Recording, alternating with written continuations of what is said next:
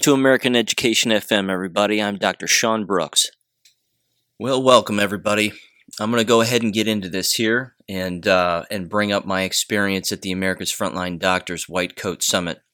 It was their one-year anniversary. They decided to have it in San Antonio, Texas. I was fortunate enough to be invited. It was certainly interesting. That's putting it mildly. I'm going to describe some of the things that I heard. In fact, I'm just going to describe everything that I heard, a lot of the things that I saw, and I'm going to tell you this is going to be a little bit different because I was, I don't want to say disappointed, but there were a lot of things that I didn't hear that I wanted to hear.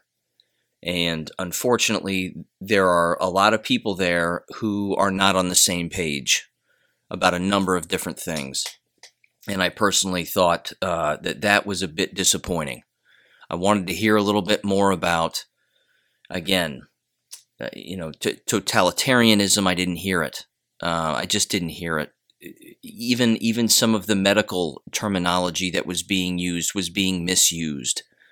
And I again thought that was remarkably unfortunate. But I want to start with the beginning and kind of work my way through the day.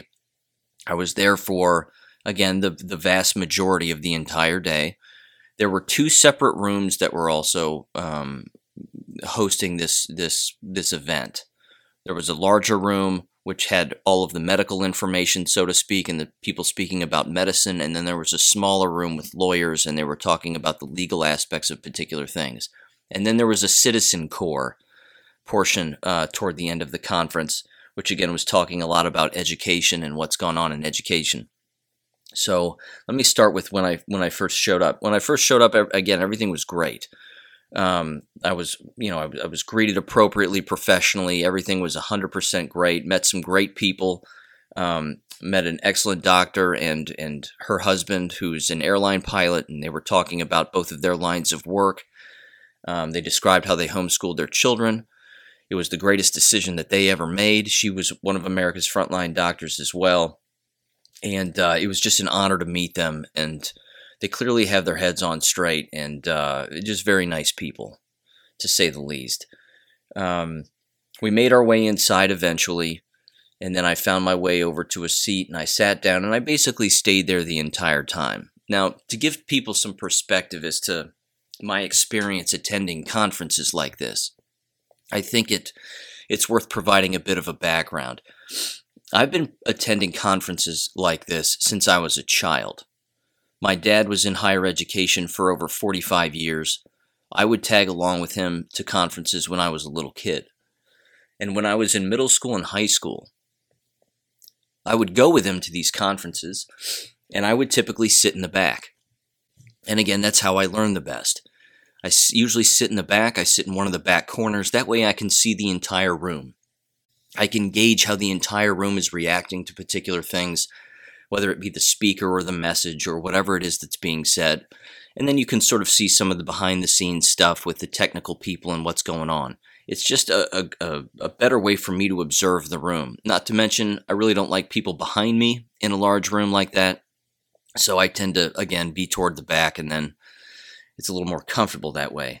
Anywho, I was in there, and when I first walked in, they were doing this press video. Now, the thing to keep in mind is that this entire thing was being filmed, the whole conference, all the speakers, and apparently all of that's going to be up on their website if you're interested in checking it out. All the different videos are going to be there, you name it. But I walked in and they were doing a sort of they weren't taking questions of any kind.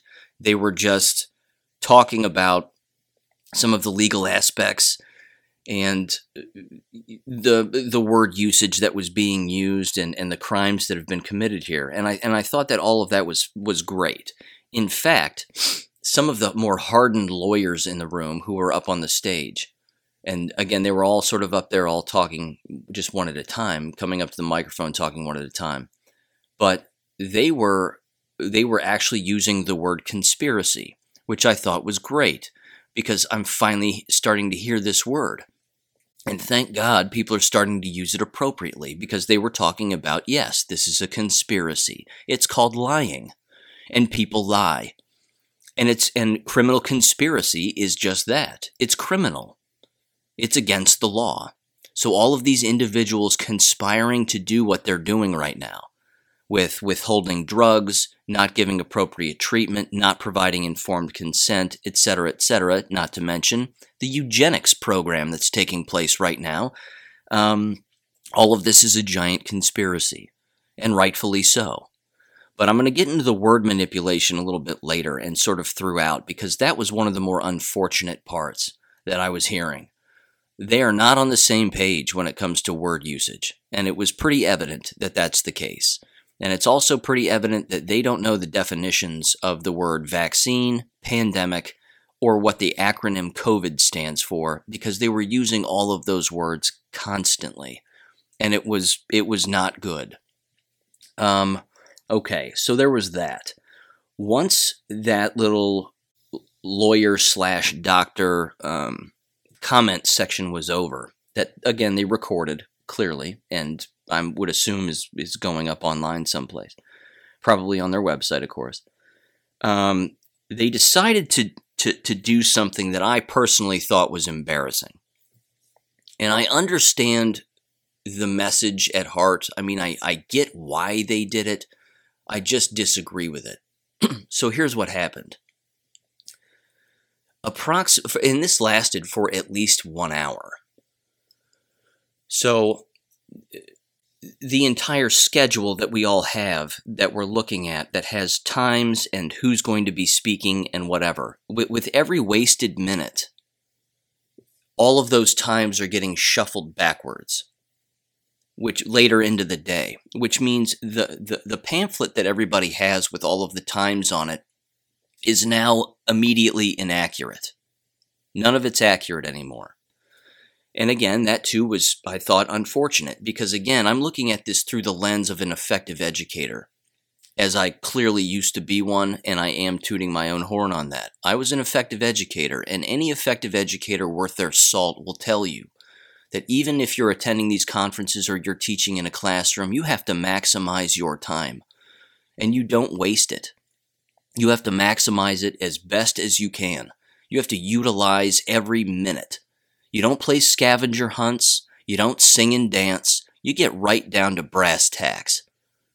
And I thought that they were going to do that, and they didn't. And here's what happened. And you can't make this up. They spent an hour choreographing and then ultimately singing the song, "We Are the World." And they did it twice. They wanted to get 2 takes of it. It was all for promotional stuff and what have you. And I think right here, this was really the beginning of the cave-in for me. And here's why. The song "We Are the World," back when it was first written, I believe by Quincy Jones. He at least co-wrote it. Quincy Jones isn't exactly the model citizen of the world. I'll put it that way. And that's putting it kindly. That song in itself, and again, they were saying this consistently, which I thought was interesting. They were saying, well, you need to read the lyrics. Read the lyrics of the song. They mean something. And I'm saying to myself, everybody knows, well, clearly not everybody, but most of us know that "We Are the World" is a globalist anthem. It's globalism. We're all the same. Nobody's different. We all need to help each other all of the time, no matter what, all in one place together, XYZ. It was a globalist, one world, new world order anthem. That was the purpose of the song. Not to mention, and it really was, and if you don't believe me, again, you can look this up anywhere. I mean, I recommend BitChute to look up this information because it's the truth. That's number one. Number two, the people who sang the song, when that song was recorded, half of them were child predators and child traffickers, and the other half were victims of child trafficking and pedophilia. So I just don't think it fit.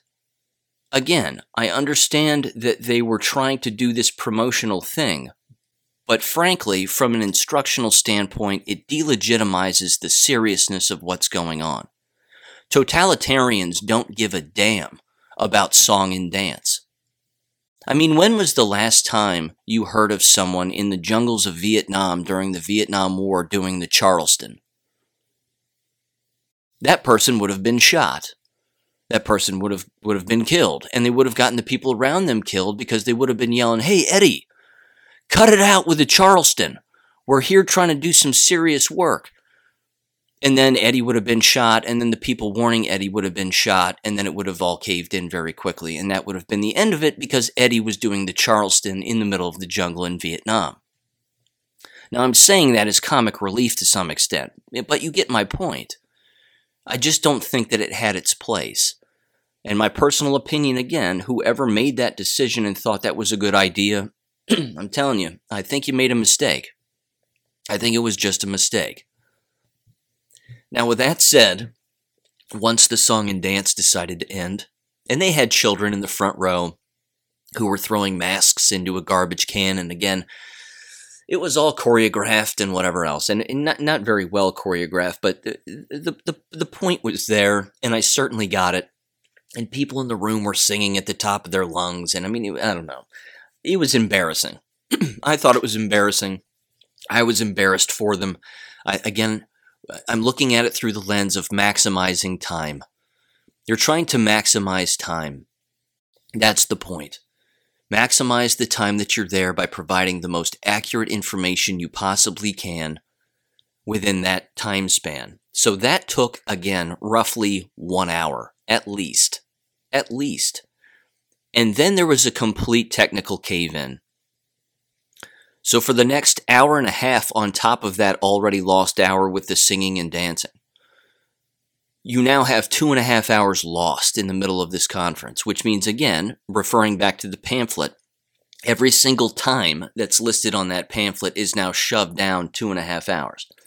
This conference was supposed to end around 2:45. I was there well past 4 o'clock in the afternoon. So that should give you some gauge as to how off schedule everything was. Now, again, I'm not blaming them for the technical snafu. I understand stuff like that happens. Not a big deal. So that happened. Then they finally got straight. So you had 2 rooms going on. Again, there was the big medical room on the left, and then on the right, it was the legal room where they were talking about the law. I stayed in the medical room for the vast majority of the day because I wanted to hear what they would say. I wanted to hear the word usage. I wanted to hear if there were trends in their own word usage. I wasn't even looking at it through such a critical lens where I was trying to criticize them. That wasn't the point. The point was I wanted to hear if they were going to take it to the next level. Were they going to mention communism, totalitarianism, what all of that means? Were they going to go there? Were they going to use the word conspiracy correctly? Were they going to use other words correctly? Were they going to bring up graphene oxide in the masks? Were they going to bring up the faulty PCR test nature and the ethylene oxide, a known carcinogen that's in those tests? Were they? And the fact is they didn't. I didn't hear it once. I didn't hear it one time. And it really was disappointing. I thought to myself, good God Almighty, we've got a room full of doctors and lawyers here, and nobody's bringing this up. I was hoping that they'd also say this, and I read this just the other day, but that apparently now Bill Gates and George Soros know that the PCR test is faulty, and they are creating their own test for people to take. Chew on that one for a minute. 2 of the largest eugenicists in the world. Eugenicism, by the way. Eugenics. Another word I didn't even hear. Population control. Didn't even hear that either. This is alarming that we're not hearing these words from these doctors. We're not hearing any of this. That's a big problem. But apparently, George Soros and Bill Gates are creating their own test. I wonder if these doctors know that. Do you think that test is going to be valid? Do you think it's going to be healthy to take? No, it isn't. It's going to hurt people. But people will blindly walk into the slaughterhouse because that's what's happening. And again, It's an excellent meme that exists out there, and it's 100% true. The only thing that's been washed more than hands in the last 2 years or year and a half are brains. That's it. And it was just what I wasn't hearing. And then again, the inappropriate word usage of what I was hearing. I thought some of that was alarming too. So, getting into the talks now. Dr. Gold talked. I'll talk about her a little bit later because I had an interesting interaction with her, or a lack of an interaction for that matter. Dr. Clark talked about public health response during the pandemic. Again, there's the word pandemic. So just going through the manual itself here, COVID is in this, the word pandemic is in this, and neither one of those things are real. COVID does not stand for SARS-CoV-2. It stands for Certificate of Vaccination Identification. They want people to be human barcodes. They want to control people's behavior and their health with 5G input. They want to microchip people so that they're paying for everything with a chip in their body, and then that chip can be blown up or limited so that a person can't even access their own money. This is the point. That's what COVID stands for, but these doctors don't know that, and they're not saying it appropriately. The word pandemic, there has not been a pandemic yet. There still isn't one. We're not stepping over bodies. There's no gas biological agent floating around in the air. That's not happening. It's not a pandemic. The only pandemic here is stupidity. That's been the only pandemic that's taken place over the last year and a half plus. So again, the word usage is alarming. I'm going to butcher his name, but it was a hell of a story and something that's worth repeating. Dr. Steve Letulpe, if I'm saying that right. He gave a presentation on censorship and the price of medical cancel culture. He was a doctor in Oregon, and he was stripped of his medical license for telling his patients that masks aren't effective and are remarkably unhealthy. And he said something I thought that was really, really cool. And he basically said, and I'm paraphrasing him, but he said, if telling the truth regarding medicine is now part of sort of the police state, and that people are being policed and reprimanded for telling the truth about medicine and healthcare, then that right there should tell you all that you need to know. And he's right. The problem is that that's not new. That's been going on for a very long time. Countless individuals have been jailed for fraud because they're telling the truth, but somebody else thinks that what they're saying is fraudulent, so they charge them with fraud and then they jail them, and et cetera, et cetera. This has been going on for quite some time. Not a new thing. Horrific story. It's a horrific story. He was talking about having to sell everything that he owned. I've been there. I've done that. I know what that's like. But it was heartbreaking, to say the least. So I liked his presentation a lot. It was very good. There were a lot of great presentations. There really were. I don't want that to be lost on anybody. Because again, I think that America's Frontline Doctors has a place. And I think that their place is still for the people that aren't awake yet. But I'm not sure that America's Frontline Doctors is for the people who are awake. I'm further ahead of the curve than they are. I'm bringing up things on my podcast that they're not even touching. I mean, they're not even touching these things that I bring up on this podcast or the things that I write about. They're not touching them. So that right there should tell you, again, they have their place. I'm grateful for the drugs that they offer. I'm grateful for the telemedicine. That's a big deal, and that's an important thing, and people need to have that. Because again, in the future, people are going to stop offering hydroxychloroquine and ivermectin on a regular basis, I'm afraid. But again, that too was something that I didn't hear. I didn't hear people bringing up future predictions of what they think is going to happen. That would have been nice to hear. There's nothing wrong with providing an educated guess using the scientific method as to where you think you see things going. And don't be afraid to do that. So I would suggest to them, if they were willing to take a suggestion, which they're probably not, but if they were, make some predictions. Make some realistic predictions here. Look at the entire map, connect some dots, make some predictions. If you're right, great. If you're wrong, great. You at least warned people in the process. And it's not fear-mongering. That's not what this is.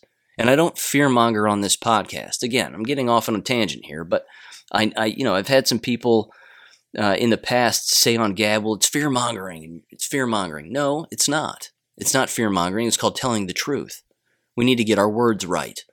We need to use words correctly here. It's telling the truth. Because again, I'm going to use a war analogy here. The person who's standing in the jungle holding on to a gun, who's dressed the part, okay? They've got fatigues on, they got the helmet, they got the jacket, they're holding a gun. If that person is standing there while bullets are whizzing by, and they think that they've got it all figured out because they're dressing the part, they don't have it all figured out. If they don't have the courage to pull the trigger, that person's going to get killed, and that person's going to get other people killed. So that's not good. So I would encourage, again, these individuals to have the courage to pull the trigger on the accurate word usage and the things that need to be said at these conferences. And for God's sakes, make a prediction from time to time. I do it constantly. Anybody listening to this knows that. I do it constantly, but I'm not pulling stuff out of thin air and just going, I bet this happens. You know what I think's going to happen? This is going to happen. No, I'm connecting dots. And when you read and you're well read, you can do that because history repeats itself, but more importantly than that, people repeat history. And behaviors repeat among individuals. I'm going to get into that a little bit later too. All right, so back to the presentations. They continue to go on, and here's where one of the hiccups really occurred. Dr. Robin Armstrong, Black American doctor, again, very knowledgeable individual, gave a presentation titled Options for the Frail and Healthy Elderly. This is where the word usage cave-in really, really showed up big time. And then you saw for the rest of the presentations after that, there was a giant shift in the word usage. He was using the word vaccine a lot. And he and Dr. Gold, again, with respect, but he and Dr. Gold have something in common. And it's not something that I think is a good thing. It's that they tiptoe around the issue of taking these jabs. They'll say, well, you need to be informed, and you need to be informed, and you just need to be informed so that you can make the best decision for you, so that you can make the best choice. The two of them were saying that over and over and over again. That's a huge mistake. We're talking about a eugenics poison. That only has one avenue, and there is no choice there. There's no choice. You don't take it. And I'm not hearing people say that. I didn't hear it at this conference. If you were to ask Dr. Judy Mikovits, Dr. Mikovits, what should people take these shots? Should they take any shots? Should they take vaccinations? She will look you point blank in the face and say no. Don't ever take this under any circumstance whatsoever. And when she was asked once at a recent conference, is there such thing as a safe vaccine? Her answer was no. I agree with her 100%. I didn't hear America's frontline doctors say that. And that's a problem. Because we're not talking about a vaccine, we're talking about a eugenics poison. And as I just said, the end game for that only has one avenue. And it's called death. And that's it. It doesn't prevent against anything. It doesn't have an isolated anything in it. It's filled with poison. Graphene oxide among countless other things. It rips your RNA in half. It renders you immunocompromised.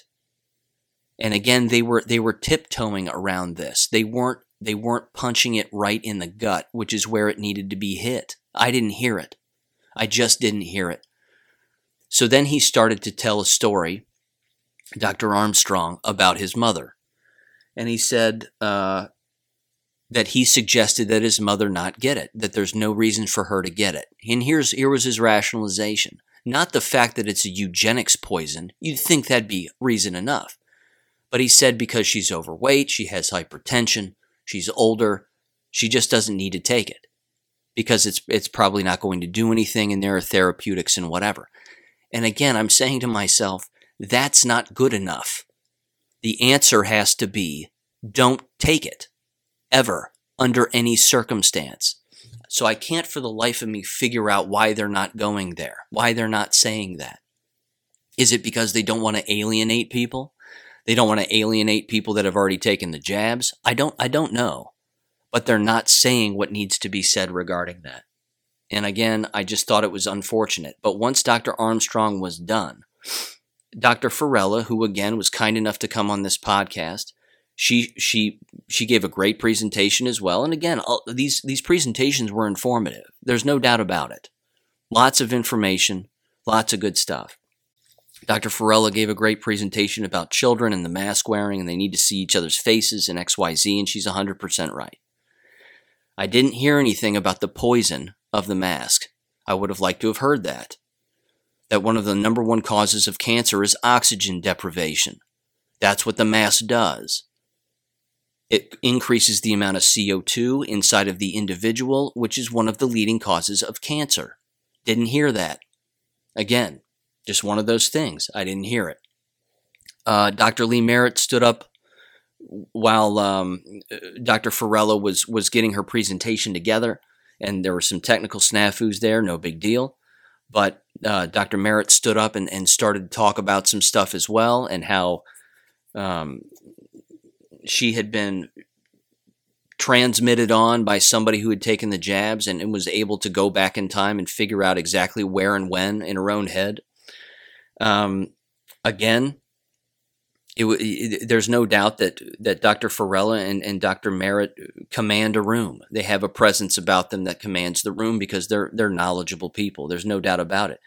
I still think that they have more to learn about totalitarianism and where this is all going. I just, like I said, I didn't hear it. I wasn't hearing the things that I wanted to hear. There was one person in the crowd who did ask Dr. Merritt, just sort of shouted it out, talk about the spike protein shedding, quote unquote, or the transmission. And they did a little bit. But other than that, I didn't hear anybody else talking about the shedding aspect or the transmission aspect of this. I didn't hear it in any presentation, not one. It was a anecdotal question in between presentations that just happened to be caught on microphone because Dr. Merritt was mic'd up at the same time. That was it.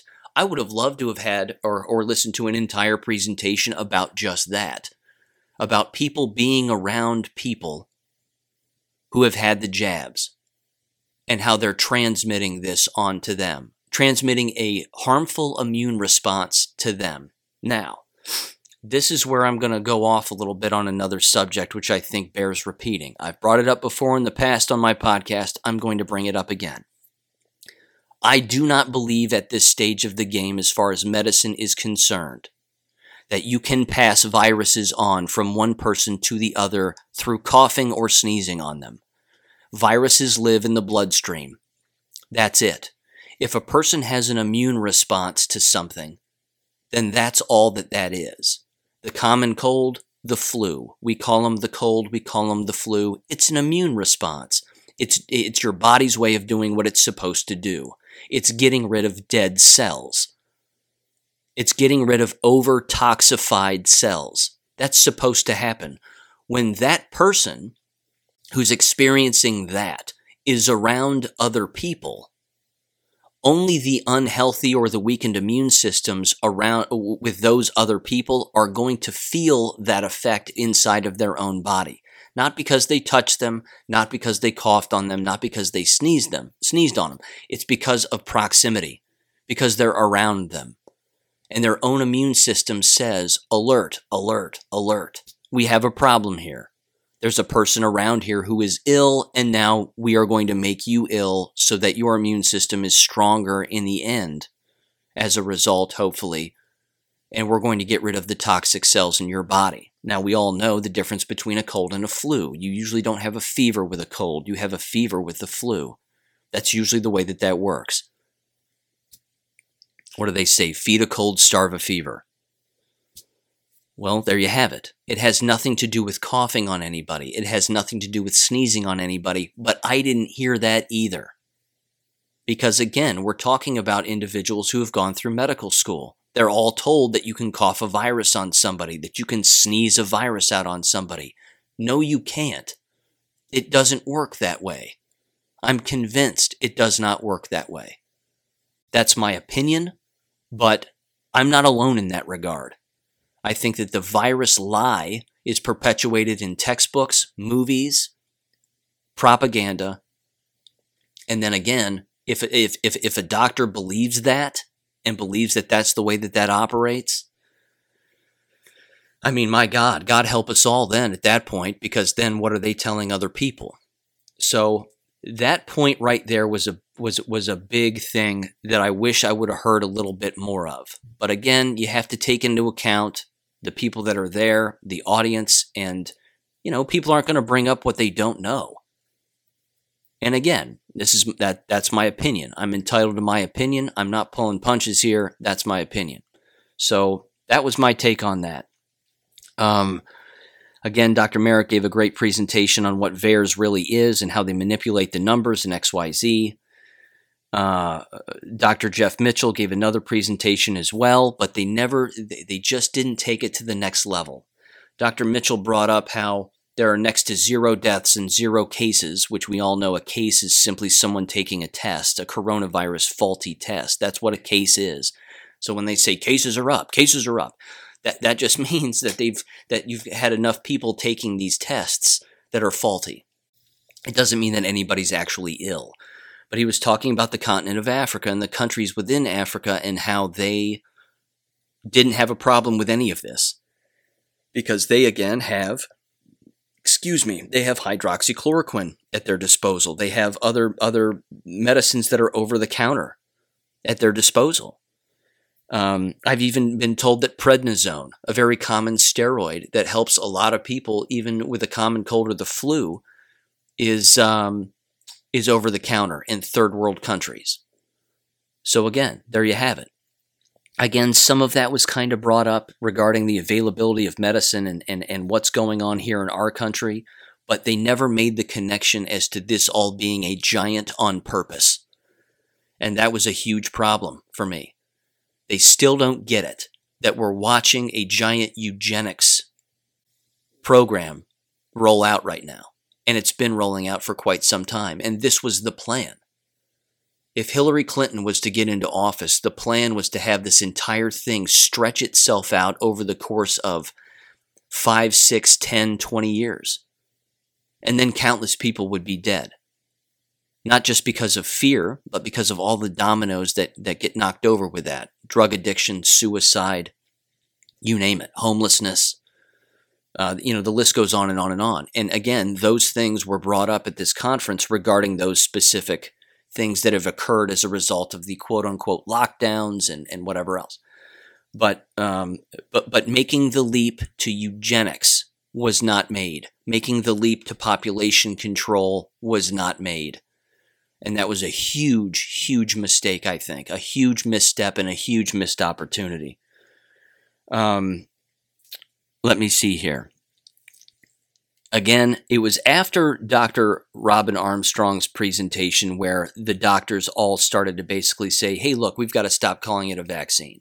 We got to cut this out. We got to stop calling it a vaccine.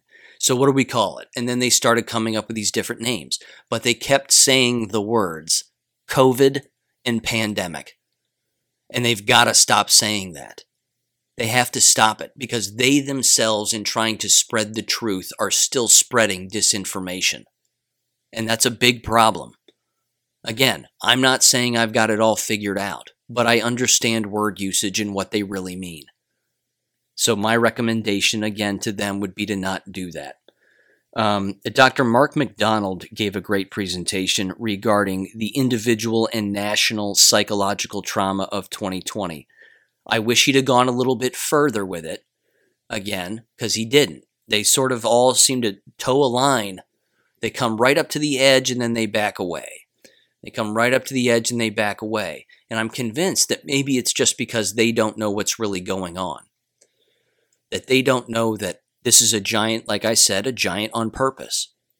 But he told a horrific story of a family that he was treating, 2 parents and at least 1 child who had locked themselves in their home during this entire time. And again, he's a clinical psychologist. So he was describing this family and how they were all masked up, including the child. And there may have been more than 1 child, but the child was on an iPad, pumping away on the iPad.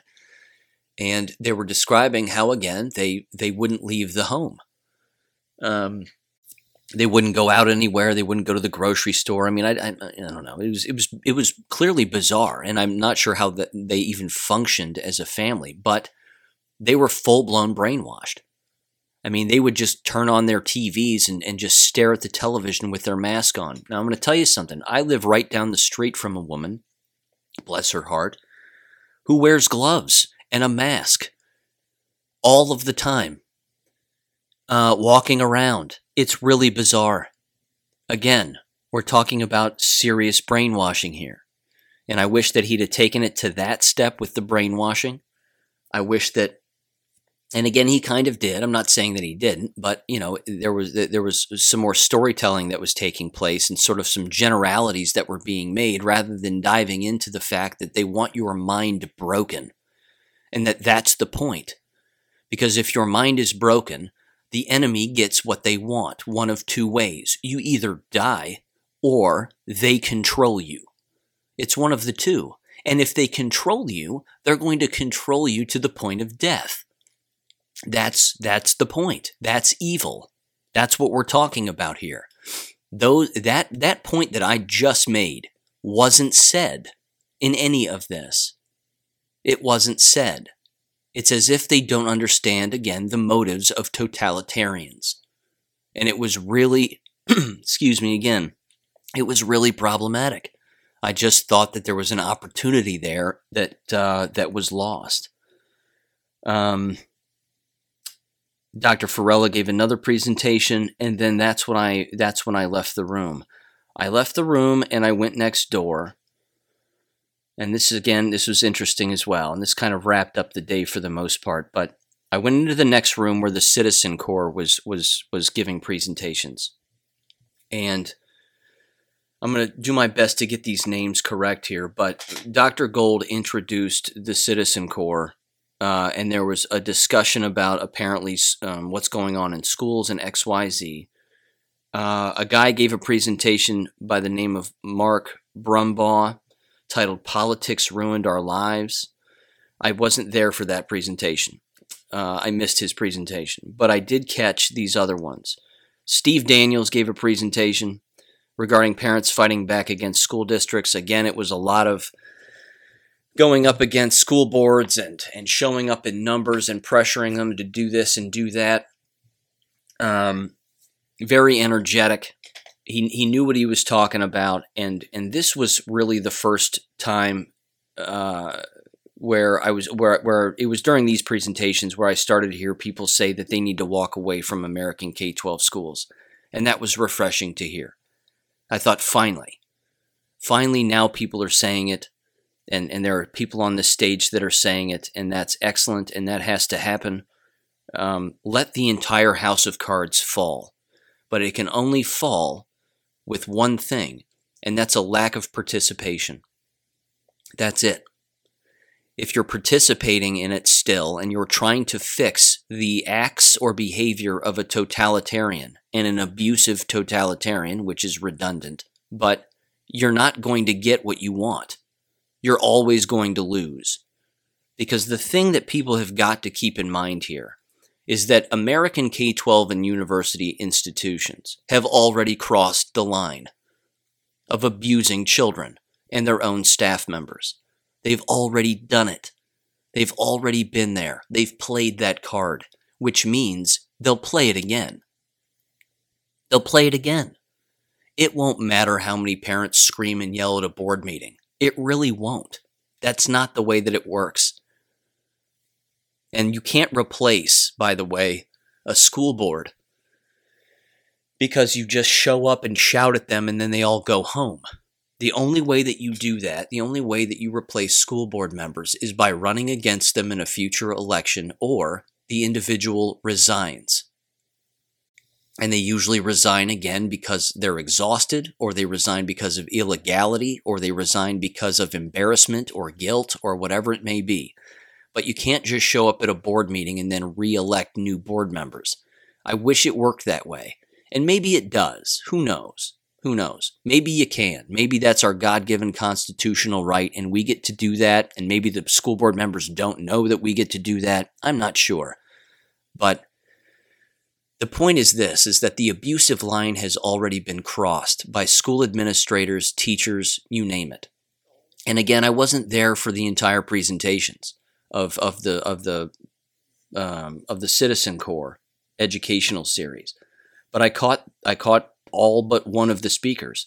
I didn't hear anybody say anything about how every single K-12 and university professor and teacher and administrator are all in breach of contract, that all of them broke their contractual obligations regarding mask wearing, distancing, hanging shower curtains, and creating an unhealthy learning environment. That's a fireable offense. End of story. You can and should be fired for such things, and every single teacher or administrator that's gone through with any of this should be fired because they haven't rewritten their contracts. They haven't signed new contracts with that written in them somewhere. Maybe they are written in there somewhere now that abusing children is, considered a mainstay of American public education. But this is a huge problem. And I just didn't hear that. I would have liked to have heard that they're all in breach of contract. That if this were 2019 and they'd have done that, they'd have been arrested, psychologically evaluated, fired from their job, and they would have lost their teaching certificate and never be allowed to teach ever again because they're a crazy person. I didn't hear that. No one said that. So again, disappointing. There was another very passionate speech that was given, and I think it was Tracy Ford, if I'm not mistaken. And if I'm getting the name wrong, I apologize. But they were a speech and language therapist, and they, again, 100% accurate. They were saying, "Look, I lost my job because I wouldn't wear the mask. I wouldn't take the jab. That's why I got out." I'm paraphrasing her excellent talk, but that was the gist of it, and it was fantastic. So that was that. That was the end of those presentations. So here's what happened.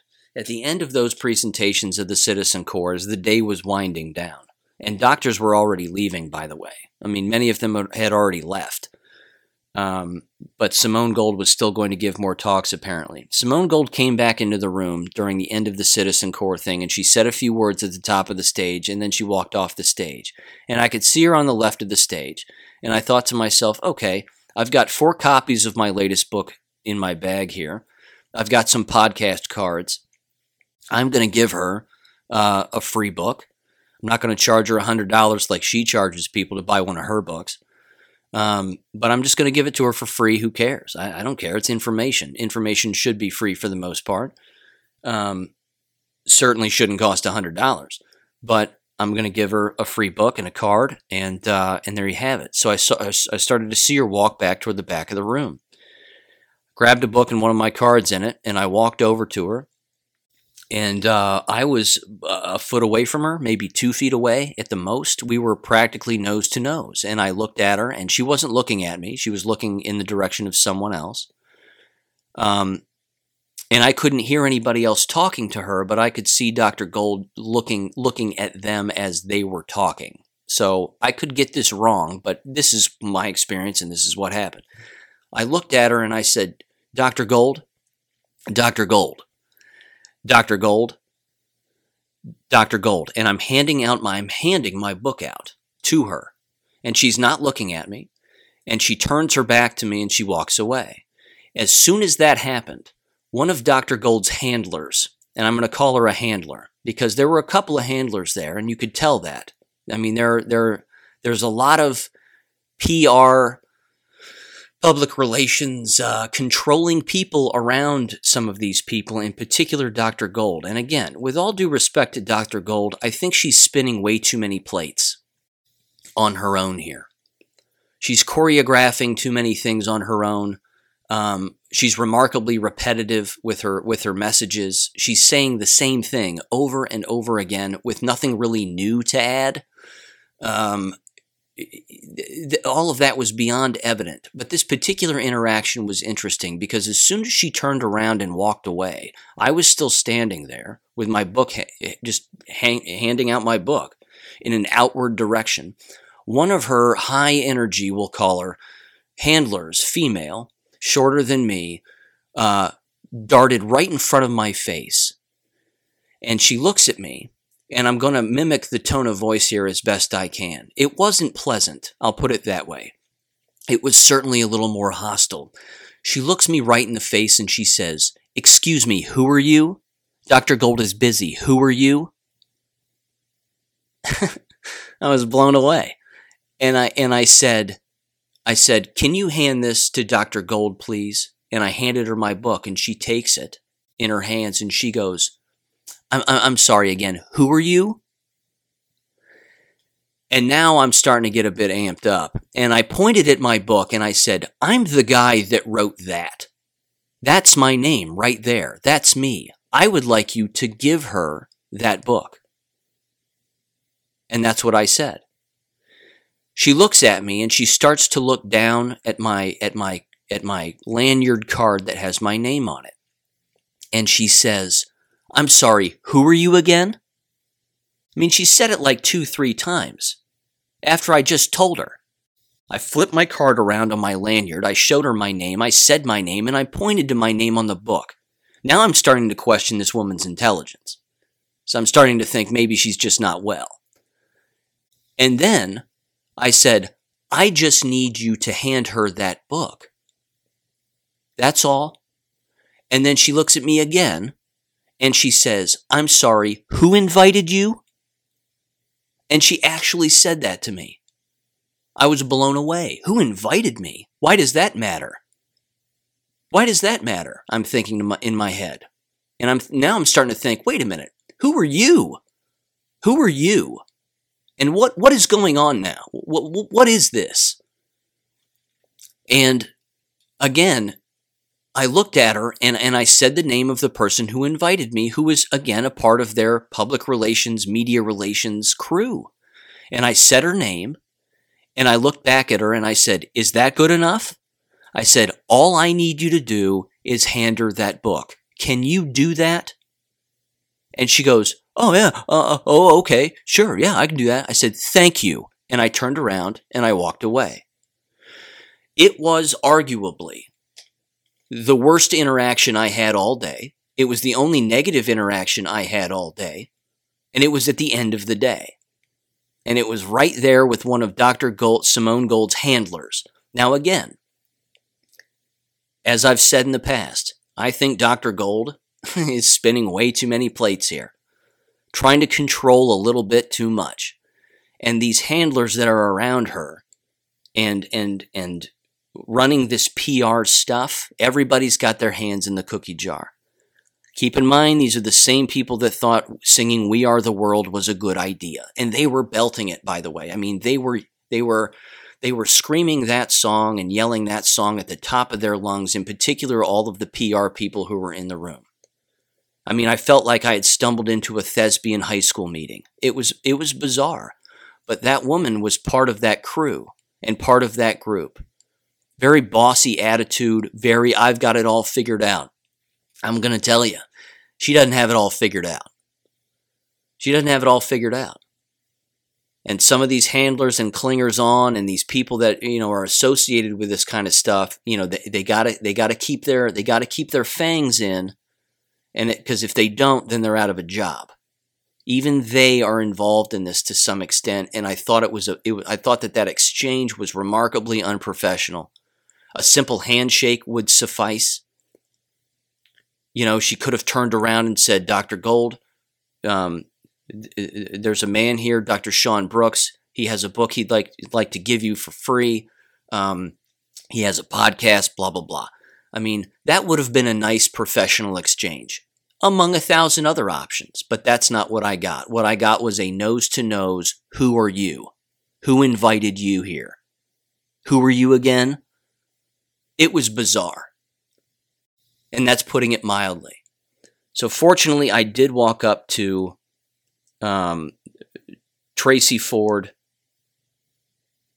and I walked up to Steve Daniels, and I gave them a copy of my book. They were very grateful. They were very grateful. I gave them, again, my card. I said, come on the podcast anytime you want. Talk about what you've done. Talk about what you've experienced. Make some predictions. Say what you want to say. No holds barred. Say whatever you want. Because that's what this podcast is for. It's not about holding back. It's not about towing the line. That's not what we do here. That's not what I do here.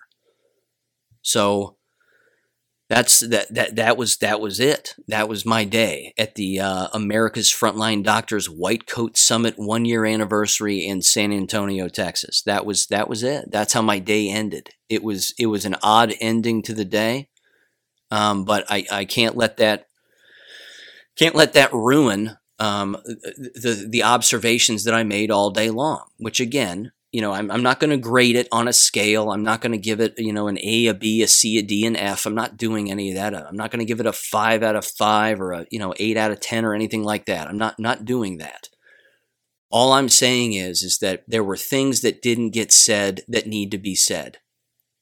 There was a lot of repetition that I thought was a bit unnecessary, but there's also a lot of misinformation, even in the factual information that's being disseminated out to the public. And again, these presentations are all going to be online on their websites, so you can watch them yourself. But that was my take. That's it. That's my perspective as to what went on. I wish them the best of luck in the future. I won't be attending these in the future. I'm not saying that because of one bad interaction. That's not it. I'm ahead of the curve here. I'm just ahead of the curve, and I'm not afraid to pull. I'm not pulling punches, but I'm not afraid to throw some haymakers and make some honest to Christ, objective decisions as to what's going on here and predictions as to what's going to happen in the future. So I'm going to summarize it by saying this. Again, I've said this a lot on this podcast, and I'm going to say it again. The abusive card has been played when it comes to what's gone on in American schools. That card has been played. If you send your children back to those abusive environments that were abusing them with mask wearing, distancing, plexiglass, cafeterias that look more like prisons than they already do, shower curtains in between the desks, etc., etc. If you send them back, then you're sending them back into an abusive relationship, which means you yourself are being abused as a parent or as an adult. That's what that is. It's no different than any other abusive relationship where an individual gets punched in the face and then the person doing the punching apologizes, gives them flowers, takes them out to dinner, tells them they'll never do it again. And then they go out to dinner with them again, and they go out with them again, and they hang out with them again. And what do you know? They got punched in the face all over again. That's called the cycle of abuse. That's the way that works. And that's what's going on right now. And that's what's happening. So that card has been played. The only way to defeat it is with a lack of participation. People have to self-govern. They have to self-govern. But they've got to wake up first before they can self-govern. Because if they're dead asleep, they're just going to keep sending their children into these slaughterhouses. And that's going to be the end of it for them.